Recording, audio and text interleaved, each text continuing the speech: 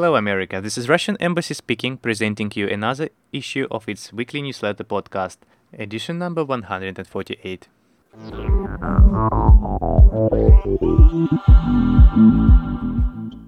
The presidents of Russia and Turkey exchanged opinions on the developments in the Trans-Caucasus related to the aggravation of the situation on the Armenian-Azerbaijani border. Vladimir Putin stressed the importance of preventing any steps that could cause an escalation in tensions. Both presidents spoke in favor of resolving the conflict through peaceful means, though talks. They expressed their interest in coordinating efforts to achieve stabilization in the region. The two leaders also pointed out the lack of alternatives to a political and diplomatic settlement in the Nagorno-Karabakh conflict, one based on international law in the interest of both the Armenian and the Azerbaijani people. They also touched on current issues of the bilateral agenda. In particular, they expressed appreciation for their cooperation in fighting the coronavirus, which allowed them to make the decision to partially resume regular flights between several Russian and Turkish cities from August 1st.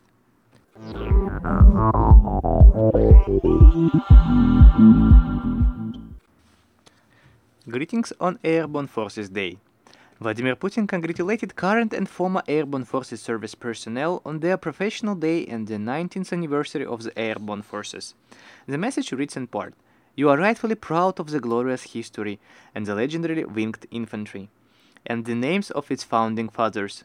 You are modeling yourself on your predecessors and senior comrades. You have invariably handled the missions assigned to them with honor and demonstrated top-level training, fortitude, and mutual assistance during special operations and peacekeeping missions.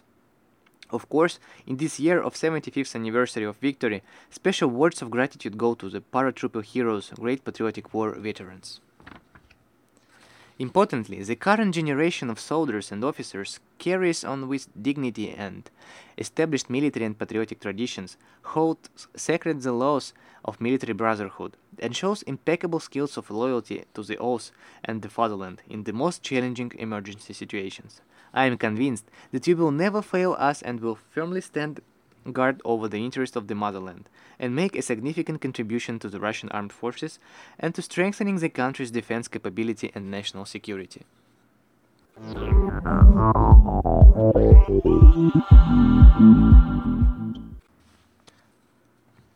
Vladimir Putin congratulated Russia's Muslims on Eid al-Adha holiday.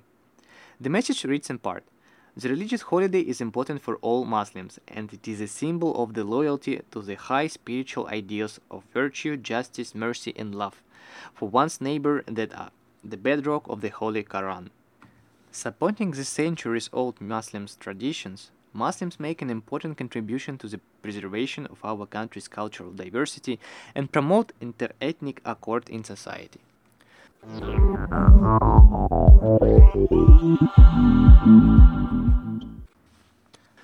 Travel like a Russian. Two space tourists will be launched on a rocket by Roscosmos. Two space tourists will be launched on a rocket to travel to the International Space Station in late 2021. Their names will be revealed early next year. The press service for the Russian space agency Roscosmos told TASS. In accordance with the agreement with the US Space Adventures Company, specializing in space tourism, a launch will take place involving two tourists. The launch is scheduled for the late 2021, the press service said. Roscosmos also informed that the agency is in talks with a few American companies to send tourists to the ISS. In February 2019, Roscosmos and Space Adventures signed a new contract to fly two space tourists to the ISS aboard on spacecraft before 2022. The Russian state corporation then clarified that space industry facilities has already begun manufacturing a Soyuz MS spacecraft and Soyuz 2 carrier missile for the space flight. Roscosmos added that the tourists are covering all expenses to produce all the necessary equipment and hardware. The Russian site and Space Adventures sent the first tourist, Denis Tito, to space back in 2001. Overall, 7 people traveled to space under their contracts. One did it twice. The last such flight took place in September 2009. In 2015, singer Sarah Brightman was supposed to travel to the ISS, but she later terminated her training and withdrew her application citing family reasons.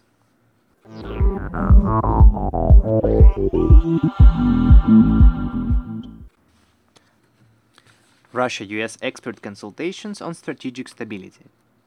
Participants in the Russia-US expert consultations on strategic stability, which took place in Vienna on July 27 and 30, agreed to maintain contact, the Russian Foreign Ministry said in a statement. According to the ministry, experts held consultations on space security, doctrines, and potentials, as well as on transparency and verification. The parties agreed to maintain contact on all those issues, the statement reads.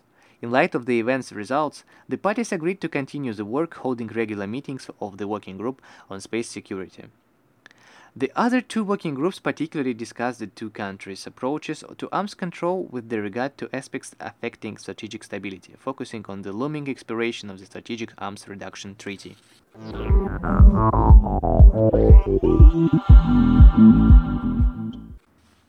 Another round of spy mania in the American media. On July 29, several American media outlets, including such presumably respectable ones as the Associated Press and the New York Times, reported that Russian intelligence services are allegedly using English-language sites to spread disinformation about the coronavirus epidemic in the United States. We have noticed that the unsubstantiated claims about the alleged connection of some of these sites, namely InfoRos, InfoBricks, and OneWorld.press, with the main intelligence directorate of the General Staff of the Russian Armed Forces, cite US government officials who spoke on the condition of anonymity and a certain classified report which is patently unverifiable information.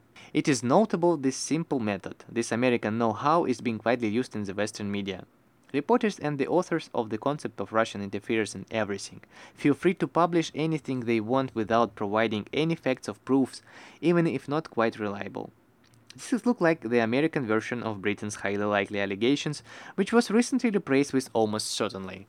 One of their arguments is that between late May and early July, these bullhorns of the Russian intelligence services have published about 150 articles about the pandemic response, including coverage aimed either at propping up Russia or denigrating the US. It is notable that any publications that express opinions unsuitable to media magnates are sharply criticized and immediately connected to Russian intelligence services. Statements about Russian alleged ongoing and persistent effort to advance false narratives and cause confusion sound especially cynical amid the internal political situation and the accelerating presidential race in the United States. We have no doubt that the notorious Russian card will now be played often and without reason.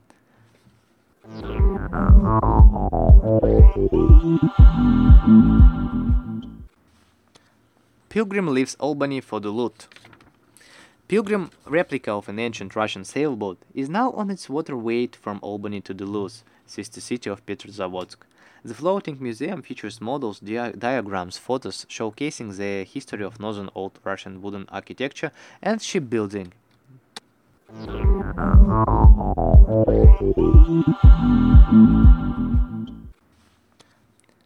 Visit Russia, visit Karelia, visit Kizhi. Blessed with one of the most picturesque ensembles of the Russian wooden churches, the Lake Onega island Kizhi provides the most scenic destination of Russia's greatest waterway, the Volga. Situated on the geographical center of Europe's second largest lake, Kizhi has long since been a strategic stopover for travelers. At one point in the 16th century, the island was declared a pogost by the Russian Orthodox Church and produced lumber and iron in an economy that sustained over 100 villages. Today, this collection of traditional log structures centered on two churches and the bell tower is set in an enclosure still called the Kizhi Pogost. Livestone is one of Russia's greatest open-air museums. The Pogost, as well as the other buildings from the region that were left behind, were augmented in the 1960s and restored within this newly established reserve for historical wooden buildings.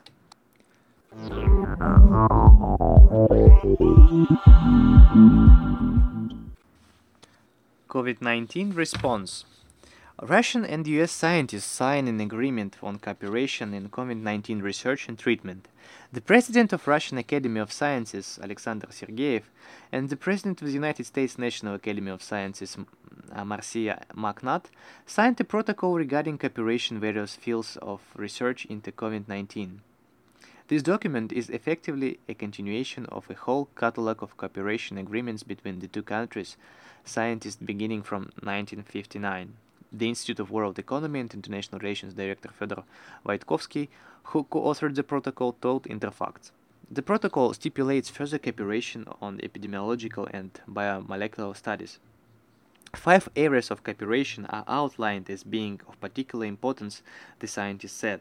First, virological and epidemiological studies of COVID-19 and its varieties. Secondly, pathological studies where medics will be developing methods to diagnose and treat the disease.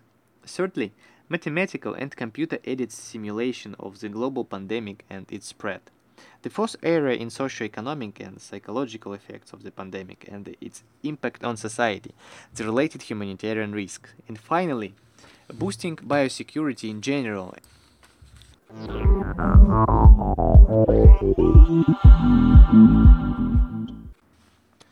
Russian COVID-19 vaccine is expected to be released for mass production in September. The vaccine against the novel coronavirus developed by Russian scientists had created immunity in 100% of volunteers who took part in its trials, the head of the Russian Direct Investment Fund, Kirill Dmitriev, said in a CNN interview on Friday.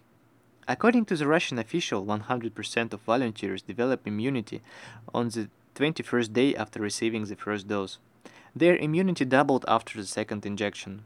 I can tell you from first and second phase, we have 100% of people developing immunity after day 21.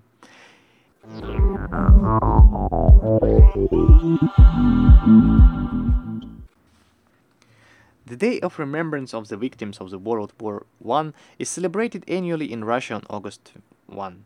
The commemoration day was officially introduced by Russian President Vladimir Putin in 2012.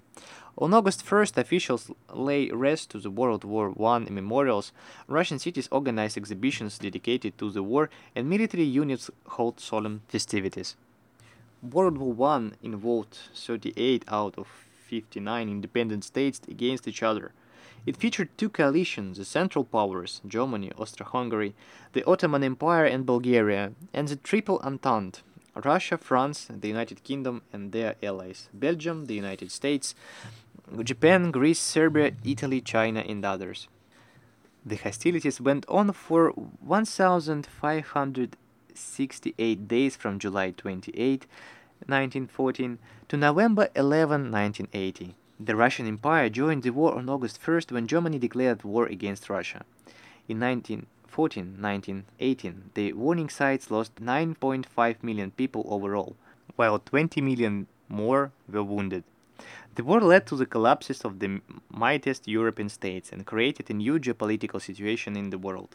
Please visit Russian Defense Ministry special project in memoriam of heroes of the Great War of 1914-1980. The website contains more than 6.6 million records of those who lost their lives and more than 3.4 million records of the captives of war.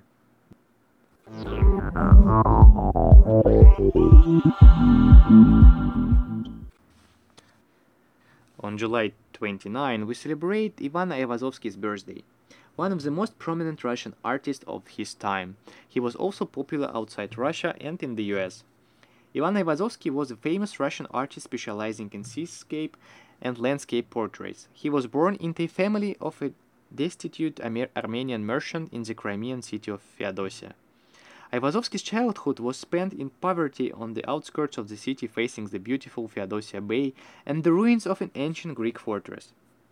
Young Ivan was mesmerized by the grandeur of the view and the heroic stories told about the Greeks and the famous battles of the past.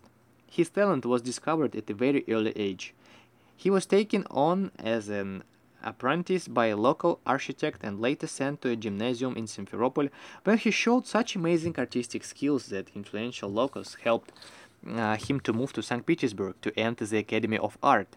His first success came in 1835 when his sketch Air of a Sea received a silver medal in an art competition. It was at this time that Aivazovsky met Mikhail Glinka, Vissarion Belinsky, Ivan Krylov and Vasily Zhukovsky. One of his masterpieces, The Blizzard, is now hanging at the Russian ambassador's residence in Washington, D.C. That's all for today. Thank you for tuning in and see you later next week.